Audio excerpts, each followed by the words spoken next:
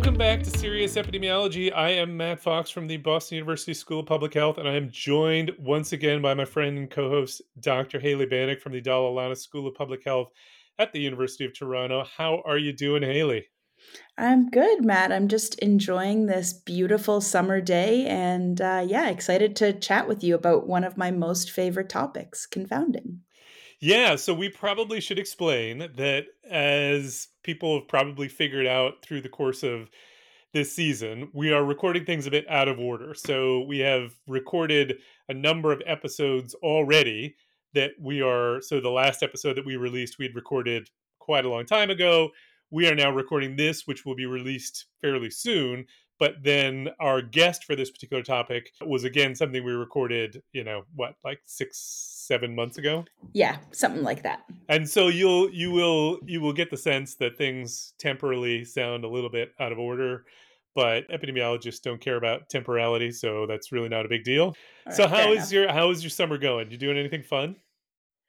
Not yet. I mean, we're only about a week in, and so I don't really have anything much to report. But actually, my kids are going to overnight camp for the first time this weekend, 2 out of 3. So I am super excited, and I just hope it goes well. And then they can go for 8 weeks next time. Okay, so the real that's the well, I mean, we love our kids and we don't want them to go away, but the real sweet spot is when all three of them go away. Yes, yes. So the little one is I only mean, I only 18 have months two, right but now. So, so the next year. 18, yeah, basically next year. I think once they're potty trained, I think that's legit to send them to overnight camp. Totally, totally. Yeah, tell me about you. What's going on? How's your summer?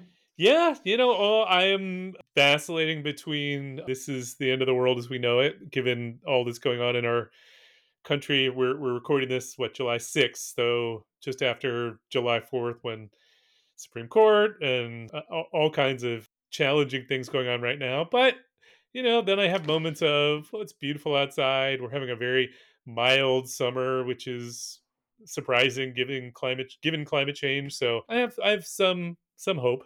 All right. Well, that seems like a reasonable way to start off this episode that Matt has some hope, sort Well, of, it's a maybe. good transition because I have some hope that we can actually do something about what we're going to talk about today, which is confounding.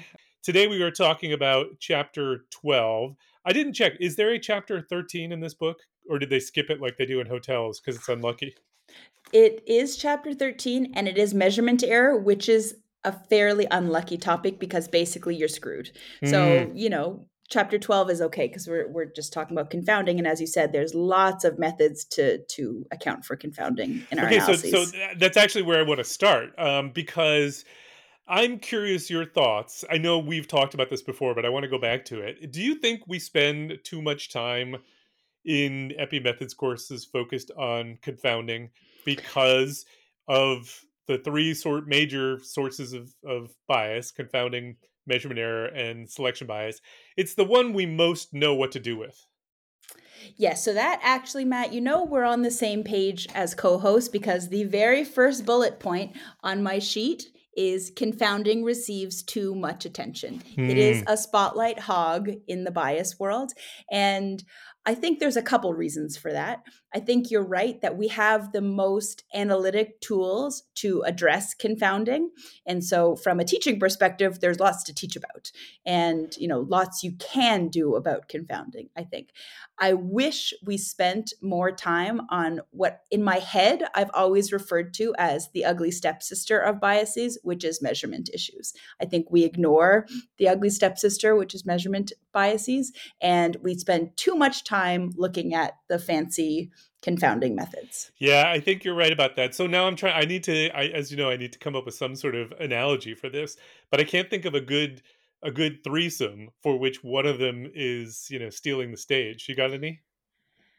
I mean, I think Cinderella goes to the ball, and everyone's looking at her and how beautiful she is with her prince, And the and two so stepsisters and the two are stepsisters, I okay. guess, would All be right. measurement and selection, but it doesn't work exactly because they treated Cinderella pretty poorly Well, in the movie. that's a good point. So you're saying that measurement error and selection bias don't treat confounding poorly, just because confounding does actually fit its foot in the glass slipper. Yes, yeah, yeah, basically The something like glass that. slipper of data analysis, I mean. Of course, it fits quite nicely into paradigms of statistical software. Okay, okay.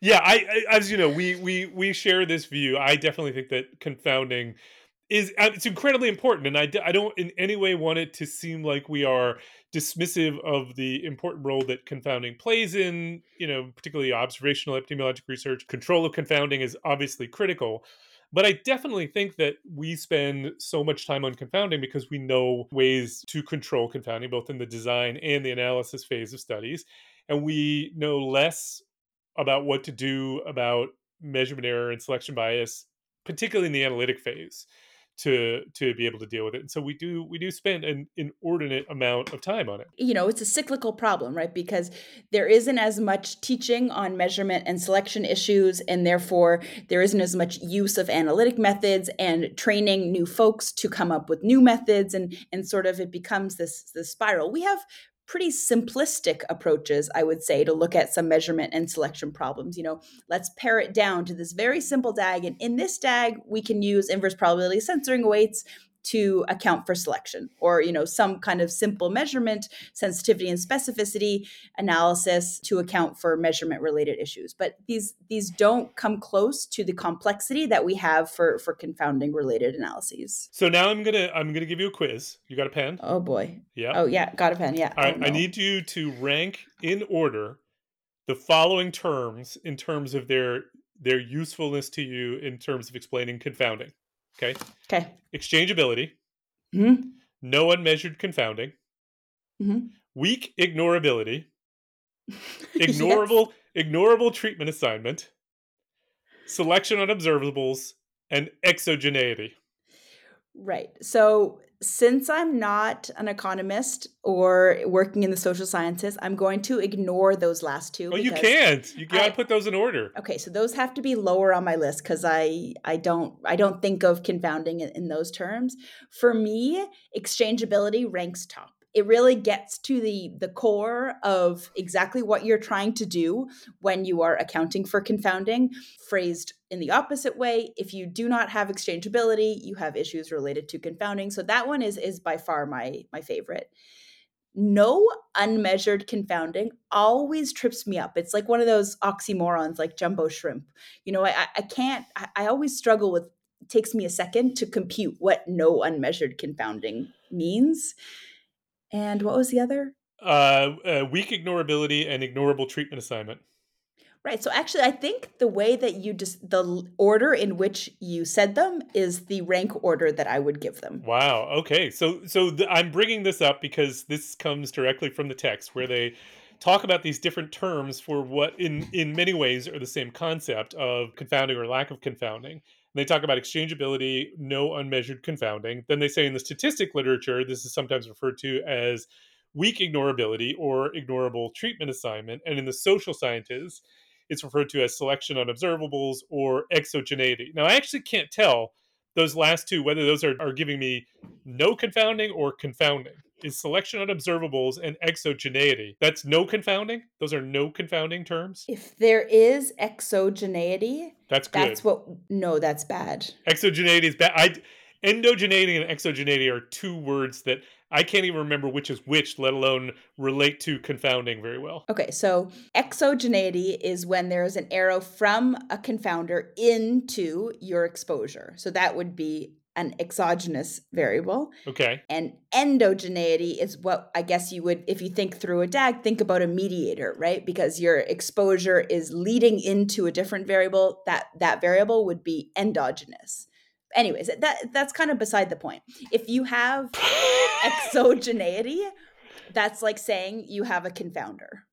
Okay, exogeneity makes me think of exoskeleton, and then I start thinking of bugs. So it doesn't work for me at all. All right, so we've got these different terms, and so we can ignore four, maybe even five of them here. Focus on the two that I think are most relevant, or at least most used in epidemiology, which are exchangeability and no unmeasured confounding. Now, I find that an interesting place to start because are those the same thing? I mean, exchangeability and no uncontrolled confounding feel to me more synonymous than does no unmeasured confounding.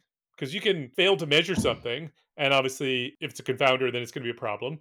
But you could also measure it and then do a poor job of controlling it analytically, and you'd still have uncontrolled confounding. I agree with that. It's not no unmeasured confounding. I think actually near the end of the chapter, they do a very nice job describing unmeasured confounding, Yep. unknown confounding, and residual confounding, Yep. which I think is related to what you're talking about with no uncontrolled confounding, Yep. Fair enough. right? Where I go with this is, and this is not accurate, but it's the way I think about it. Exchangeability to me feels like a concept that comes out of counterfactual thinking, Mhm. whereas unmeasured confounding or no unmeasured confounding or no uncontrolled confounding feels to me like it comes out of a more, I don't want to say traditional way of thinking about confounding, the way we think about it just as a variable associated with exposure and associated with the outcome and not on the causal pathway. That is not accurate. I'm just saying my mind sort of breaks them out because exchangeability feels like a word that for me came up when we started to learn about counterfactuals. Is your experience similar to that? Yes, and I think in part we've talked previously about the different eras in which we were trained, and exchangeability is a concept that was introduced to me early on in terms of causal inferences from observational data, et cetera. And so I view confounding in that framework intuitively. That's the first way I think about it, rather than maybe some of the different training paradigms, or I was going to say older. I'm very harsh with my words today. The Really? older training paradigms where maybe that causal inference framework wasn't introduced as early on in the training. Yeah, and it wasn't in mine, but the causal inference framework did not come up really until my doctoral level training. So when we talk about exchangeability, the reason I say that feels to me more like counterfactual thinking, essentially what we're saying is we have two populations for which, on average, the outcomes in those populations would be the same if there were no differences in the exposure. And so they are exchangeable. One population can stand in for what would have happened to the other population if they had not gotten the exposure. And it feels to me like it comes out of the world of randomization where we randomly allocate people into groups, one of whom is going to get the treatment and one of whom isn't. And those two populations are on average exchangeable because on average the same before I intervene. Thinking about randomization and why we use that in trials and what the effect of that is on our groups that are created, I think that's the easiest, simplest way to think through this issue of exchangeability. Yeah, and so okay, so there are a few key points that I wanted to hit on from the chapter, and then I'll see what you want to talk about. But for me, the first area that they get into that I find really interesting and a really stimulating discussion when it comes up in teaching students is the distinction between confounders and confounding. Is this an area that you spend much time in your teaching and just thinking about epi methods on? In practice, when I'm doing an analysis, I don't spend much time thinking about it in that way.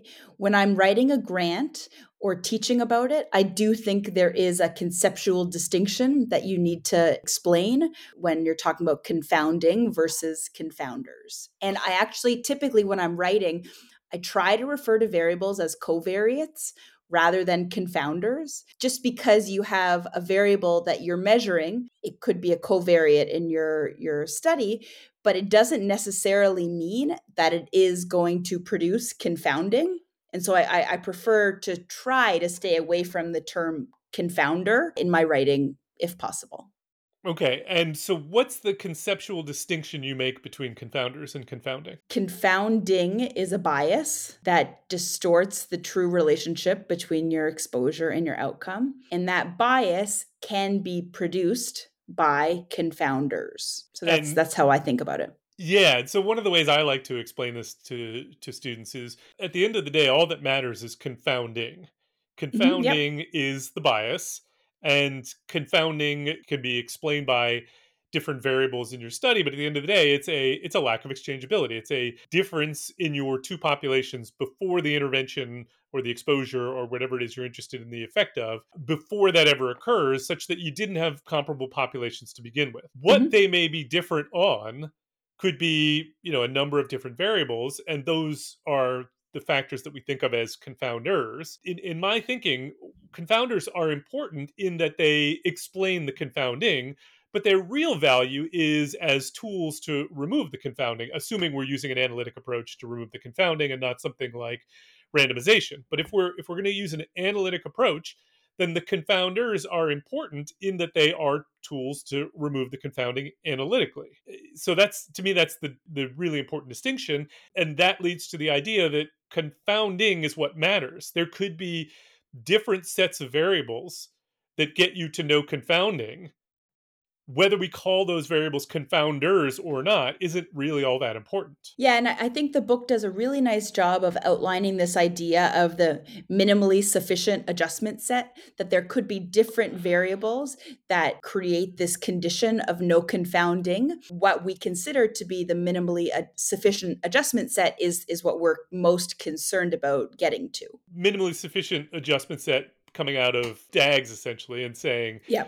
it's a set of variables that would suffice to remove all the confounding, and no variable in that set could you take away and still remove all the confounding.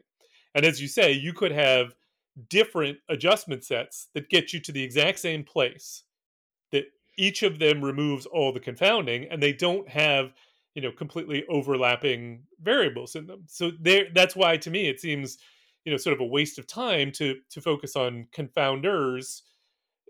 not not in the sense, obviously we need to know the confounders to be able to remove the confounding, but to argue that one variable is a confounder or isn't seems to be misplaced, because all that matters at the end of the day is, do you have a sufficient set of variables to remove all the confounding? This also relates to something that I get frustrated with when teaching about confounders, is this idea of the 10% change in estimate criteria for deciding whether or not you should keep a variable in your analysis as a confounder or not. This criteria is that if you include the variable in your analysis, does it change your effect estimate by more than 10% or less than 10%? And it's such a simplistic paradigm that I think it's easy to explain. Okay, does it or doesn't it? It's a very, should I include it or shouldn't I include it? But really, any one confounder is not really all that important, right? You need to think of this set of confounders and what happens when you include two of those variables or three of those variables or 10 of those variables. That set of confounding variables is much more important than thinking through any one variable and does it change my estimate 10%. Do you teach about this 10% criterion, and where do you fall on using it in analyses? I teach it only in the sense of, I probably teach it in two ways. Number one, I teach it, I think students need to be aware that this is a approach that Yeah. is used a lot, and therefore they need to know what it is. But then I talk about all the problems with it. I mean, you can easily demonstrate examples of cases where a variable that is not a confounder would change Hmm. your estimate by 10% or more if it's a collider, or potentially if it's an intermediate, or you've got overadjustment or bias amplification. There are cases where that approach fails. So I teach it so that they're aware of it, but then as a way to get into the potential problems with it. That said, we talk about, in theory, if you draw out your DAG and you've got two different sets of variables that could get you to the same result, that tells you what the DAG would predict. But DAGs don't really deal with random error. And therefore, in your actual data set, you could get, differences in adjusted results using those two different data sets. And so to me, it seems to me, once you've gotten to the situation where you've narrowed down a set of variables that are confounders and are not, or are potential confounders, I should say, and are not going to cause harm by adjustment, then using that 10% rule doesn't seem to be a terrible approach to go with. I'm not advocating for it, but it doesn't seem to me, overly problematic at that point. Let me ask you this. Do you have a set of variables in your substantive area that you always include in models? Is there anything that you, even if it empirically didn't make a difference in your results, you would say, I have to include this because when I go to publish this manuscript, if I don't include age, And they're going to sex. look at me. Yeah, they're going to look at me like I have two heads. That's a different situation, though, because now you're in the Of course. situation where Yeah. including those variables potentially widens your confidence intervals, but as I've said a million times, I think our confidence intervals are already underestimates of the amount of error in a study. So I'm not, that doesn't strike me as too problematic. Plus, in practice, it often doesn't actually make that much difference. So I really don't have a problem with that. It's a situation where you're going to include variables that are harmful that I'd be worried about. Yeah, of course. Obviously, that would be a greater concern. But if you're going to be a strict dogmatist, dagmatist, if you're going, Dagmatist. I if like you're this. going to rely strictly on a dag So you're to gonna be you're gonna decide, be dagmatic. you're going to be dagmatic about what to include. It seems like bad practice to include variables potentially that are not true confounders of a relationship. Well, so say more about that because I mean, if it changes the estimate, then we have to figure out why is it changing the estimate. Either my DAG is wrong, or there is some other problem. There's measurement error. There is confounder. I didn't. My DAG is generally right, but I've missed some other thing. Or we're just dealing with random variation. That's one situation. But if it does nothing, if adding that variable to your model does absolutely nothing to your point estimate, slightly widens your confidence interval, what's the harm? The situations in which it truly does nothing are pretty rare because, and this is something I think about a lot with regard to DAGs, how often we simplify them. And we don't, or I'll speak for myself, I don't always carefully think about the correlations between the variables that I'm including in my analysis and how that correlation between those variables is not properly represented in a DAG always when you're Meaning drawing it there is out. meaning there is some common causes of those variables Exactly. that you're Yeah. leaving out. Well, yeah, but Right. that's a problem with your DAG, right? That's not a Agreed. problem Yeah. with the analysis. Agreed. But I've seen these, memes or illustrations of what a real life DAG would look like, and there's like 10,000 arrows going into all sorts of squiggly things, and that is not often how you see DAGs presented in a manuscript. You see some kind of simplified DAG with a sentence, so we understand these relationships. We've taken the liberty of simplifying this. And I've done that.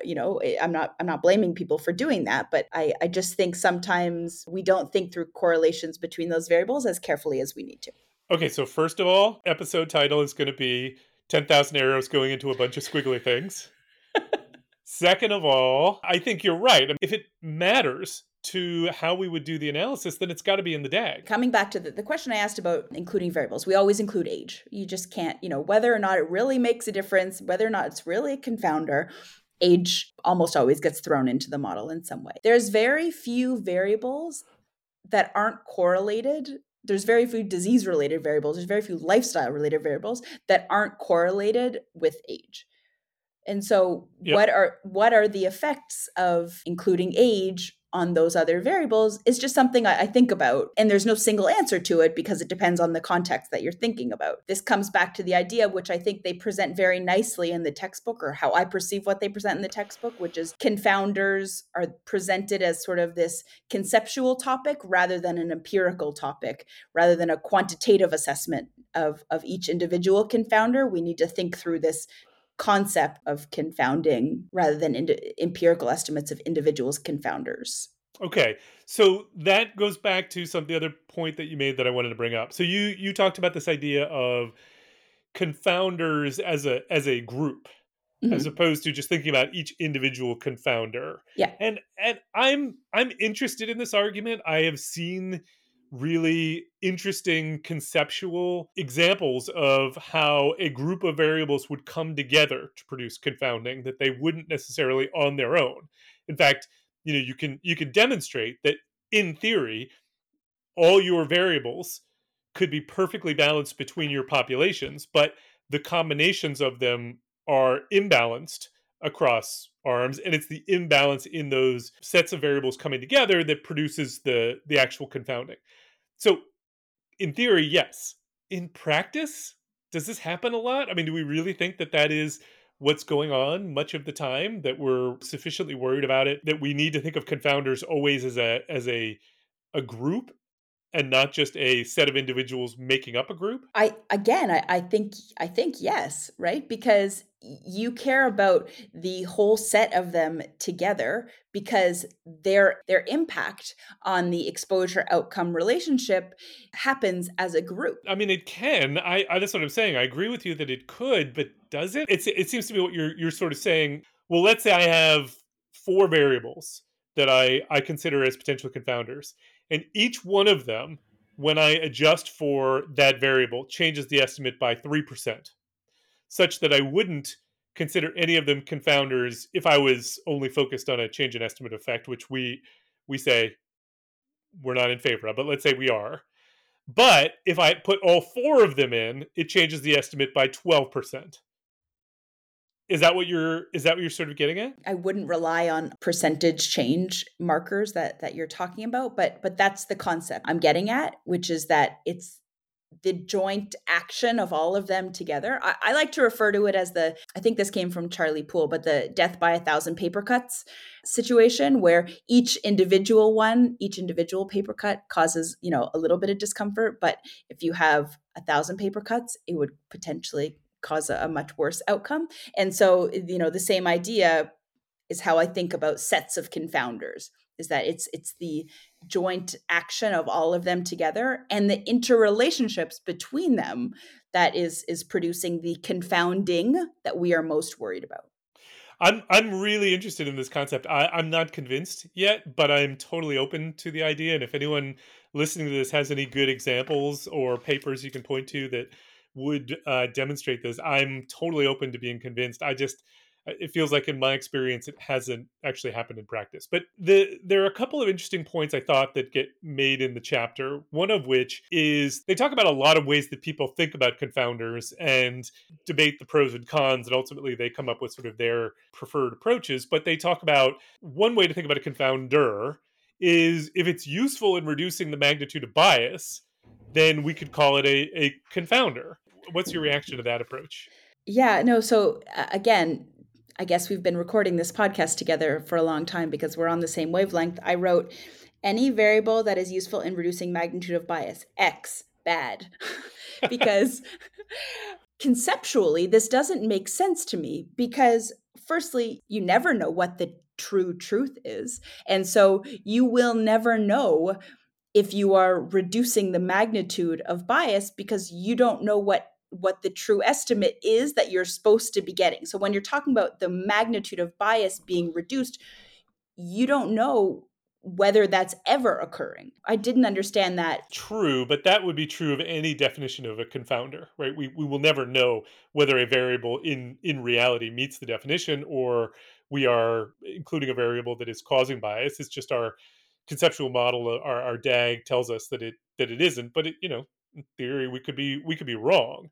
To But me, this again, this went against sort of what I thought was the whole gist of the chapter, which is these conceptual ways of thinking through confounders and confounding, and then relying on something to reduce the magnitude of bias. It didn't make sense. It's like relying on the 10% criterion. It doesn't make sense to me to rely on a simple percentage change, nor does it make sense to me to rely on something reducing a hypothetical quantity that we never actually know what it is. yeah, I see it different here. I mean, to me this is a theoretical way of just thinking about how we define what a confounder is, and so the fact that I don't know what the truth is in any real way. I mean, this is not saying that therefore I can define that a variable that I included in my model reduced the bias, therefore it was a confounder. Oh, It's so just that's how saying I interpreted it. I'm not interpreting that way. I'm just saying, in theory, that's how we would define a variable as a confounder if it reduced the bias. But I don't love that because I think you could include variables that are not confounders that might reduce bias in some circumstances. Doesn't actually define for me, it doesn't give me any theoretical understanding of what a confounder is. Okay, yeah, I see that. I see where maybe I was overinterpreting potentially what they were saying in that sentence. Sure. They say, another way you could think about it is a variable is a confounder if it is always necessary to control the confounding. In other words, it's every sufficient set of variables you could come up with to remove the confounding. If it's in every single one, then it's a confounder. And to me, that one also fails because, again, a confounder is, for me, a tool to remove confounding. My conceptual definition of a confounder is much closer to the it's always that it reduces bias. It's just it has to be a specific bias. It has to reduce confounding, not just bias in the abstract. That one I think fails in my mind also because if you were to adjust for a variable that's a very close proxy to the variable that you want to have, you could say it fails because we haven't included this necessary variable, but by including this proxy, you're doing hopefully a good enough job. So I agree with you that I don't love that part, that definition either. Yeah, great point. And they do talk about proxy confounders. So a, Mhm. a, a variable that, if you've got your DAG and you've got a variable that is the common cause of your exposure and your outcome, and then you've got this other variable that has an arrow from the variable, we'll call it a confounder, to that variable, that's what we think of as a proxy confounder.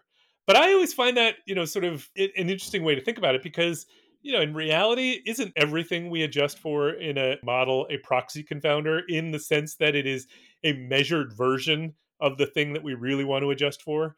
And so there's, our variable is always, there's the true underlying variable, but then the measured version has an arrow from the true measured thing to the thing we measured, and there's some measurement error. And so everything's a proxy confounder. So a couple points on that. Firstly, when I think about it, I think of something like you want to adjust for actual blood levels of omega-3, but you don't have blood levels, so you ask people about how much fish they consume as a measure. If you felt that omega-3 measures was necessary, you could still probably do away with most of the confounding related to that variable if you had a solid dietary measure. So that's how I think of it. The other way I think about it is sort of in the framework of collinearity.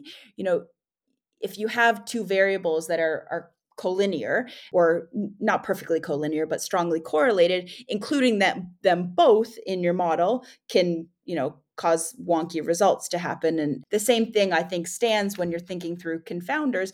If you had two measures that were measuring very close to the same thing, one could be considered a proxy for another, and you wouldn't necessarily want to include both of them in your analytic model. Yeah, I have to confess my ignorance. Collinearity is one of those things that I understand, and yet I don't totally understand. I mean, I understand what it is, and I understand why you would want to include two variables in your, and yet I don't totally know why it blows up my model. But anyway, I get your point, and so it does seem to me there is something there. And this idea of proxy confounders I think they're really important. I think we use them all the time, more so than we think. But certainly, a proxy confounder wouldn't fit into the traditional. It's a cause of the exposure and a cause of the outcome type approach, but it would still fit into the confounding set in that it removes the bias.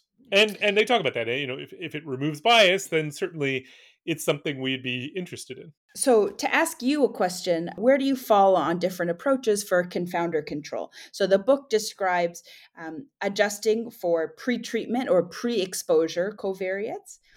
Then it talks about adjusting for variables that are common causes of both the exposure and the outcome. And then it talks about disjunctive causes. The disjunctive cause criterion is where you control for a variable that is a cause of the exposure or the outcome or both. So those are the three options: Yep. common cause, pretreatment, and disjunctive. Yep. I see some value in all three of these. Disjunctive criteria. That was a paper. Tyler Vanderweel was one of the authors on that, but it came out a while ago, and I was pretty convinced by that. In practice, it strikes me as, the goal is to really identify the confounders. And so looking for the common causes seems to me to make a lot of sense. I certainly put a lot of value in that approach. The pre treatment approach is controversial because if we just include everything pre treatment, then there is the potential that we include things that are colliders, and therefore we could create bias. And that is absolutely true, and there's a good reason to not follow that approach for sure. However, it seems to me there are situations where, it seems reasonable. So people use this pre-treatment approach with high dimensional propensity scores. So you've got a propensity score approach where you've got, literally 1,000 variables that you could put in as pre-treatment covariates. And, I can throw them all in as pretreatment covariates. That might be wasteful in terms of power, but if I'm going to boil them down into a propensity score, maybe it doesn't matter.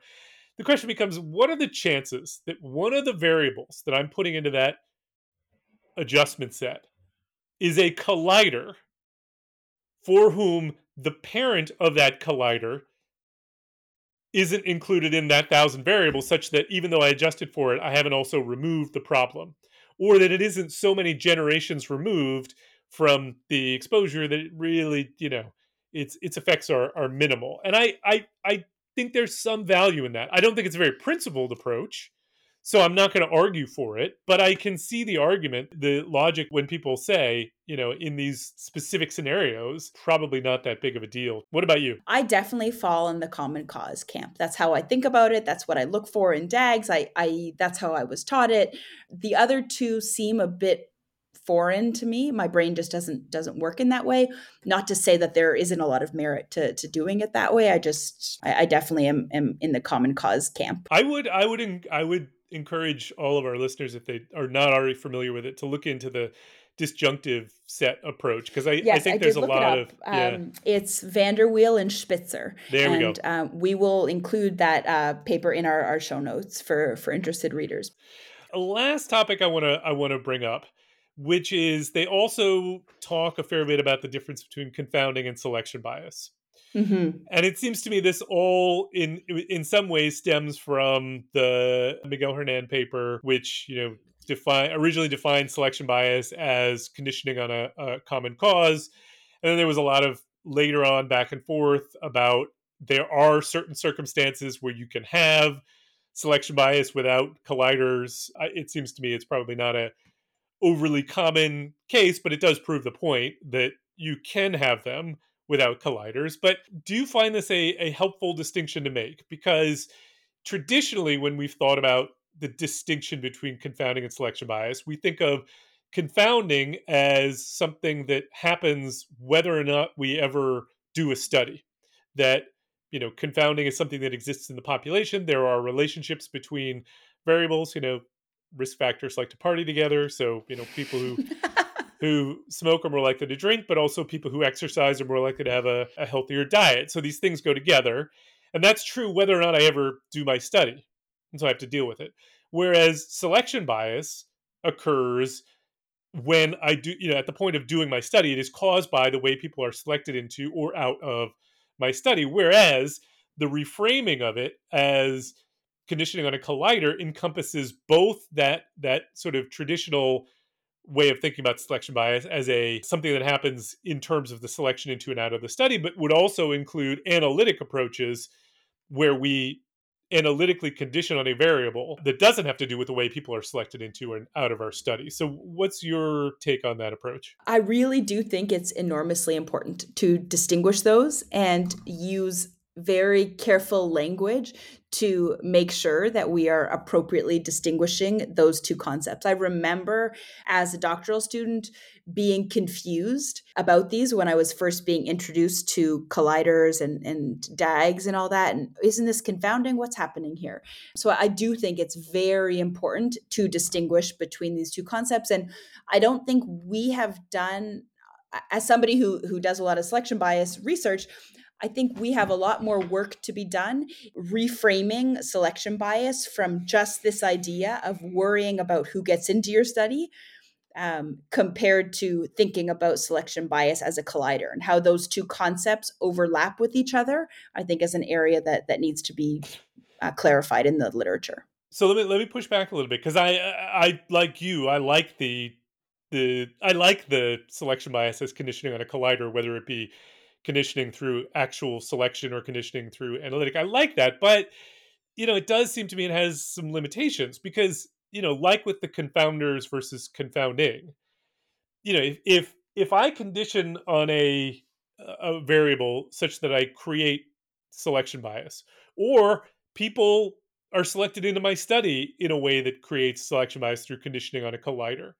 If I have the variables that are the parents of the variables in question that are now associated because of the selection, and I can remove it analytically the same way I would remove confounding, Does it matter whether we call it confounding or selection bias? Yeah, absolutely. Why? There is a conceptual distinction in what you are removing. You are removing the selection bias because you created it by conditioning on a collider Isn't this just versus removing the confounding. I mean, everything we talk about, not everything, a lot of things we talk about are semantic differences, but they can still be important semantic differences that change our understanding of what we're talking about. aren't these just silly arguments that epidemiologists have? Like, at the end of the day, if I can get to the right answer, adjusting for a set of variables that I call confounders and you call selection bias, and we get to the right answer, either way, what's the point? Like, who cares whether we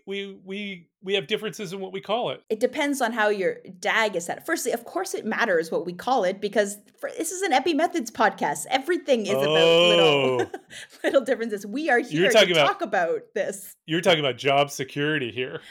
right? Yes. But also, a few minutes ago, you said something like, if I have the parent of that collider included in my analysis, it doesn't really matter. You can adjust away the effect of that anyways, of that collider bias you created. But if you weren't already planning on adjusting for that parent, knowing that you created a mess, collider bias, and you can hopefully undo that mess by adjusting for the parent, then that is important information to have. You may not have included that parent in your analysis otherwise if you didn't know that you had created the collider bias to begin with. So conceptually, it is important to have the distinction. Well, I agree and I disagree. I mean, I agree with you that it's important. It's important that we understand colliders. That I think is not in dispute both within this podcast and hopefully outside the podcast, but I don't know about that.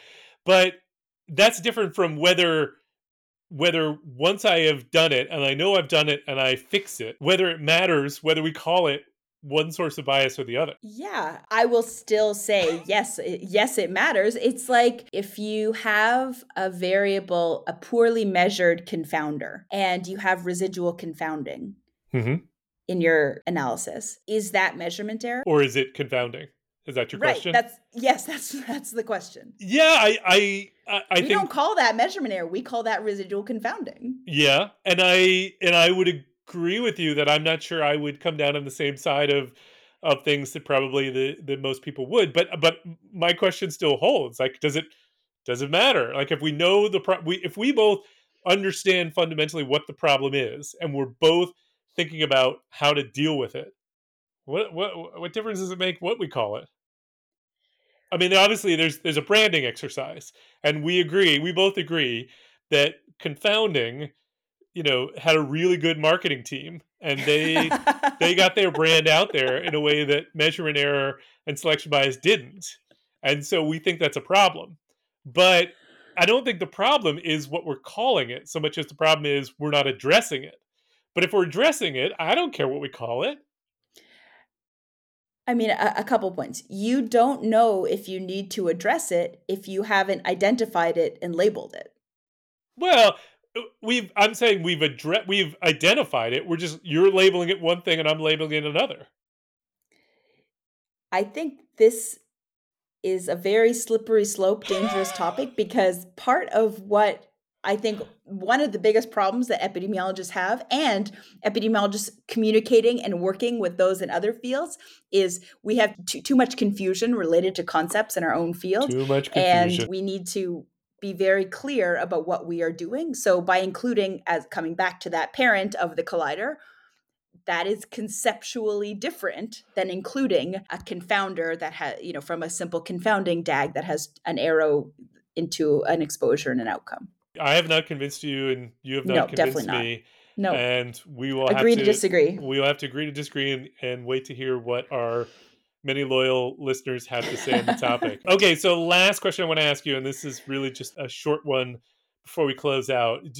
So there is this movement, Steve Cole, Jess Edwards, Katie Lesko, a bunch of others who unfortunately are not coming to mind, that are pushing us more and more to think about all sources of bias as missing data problems.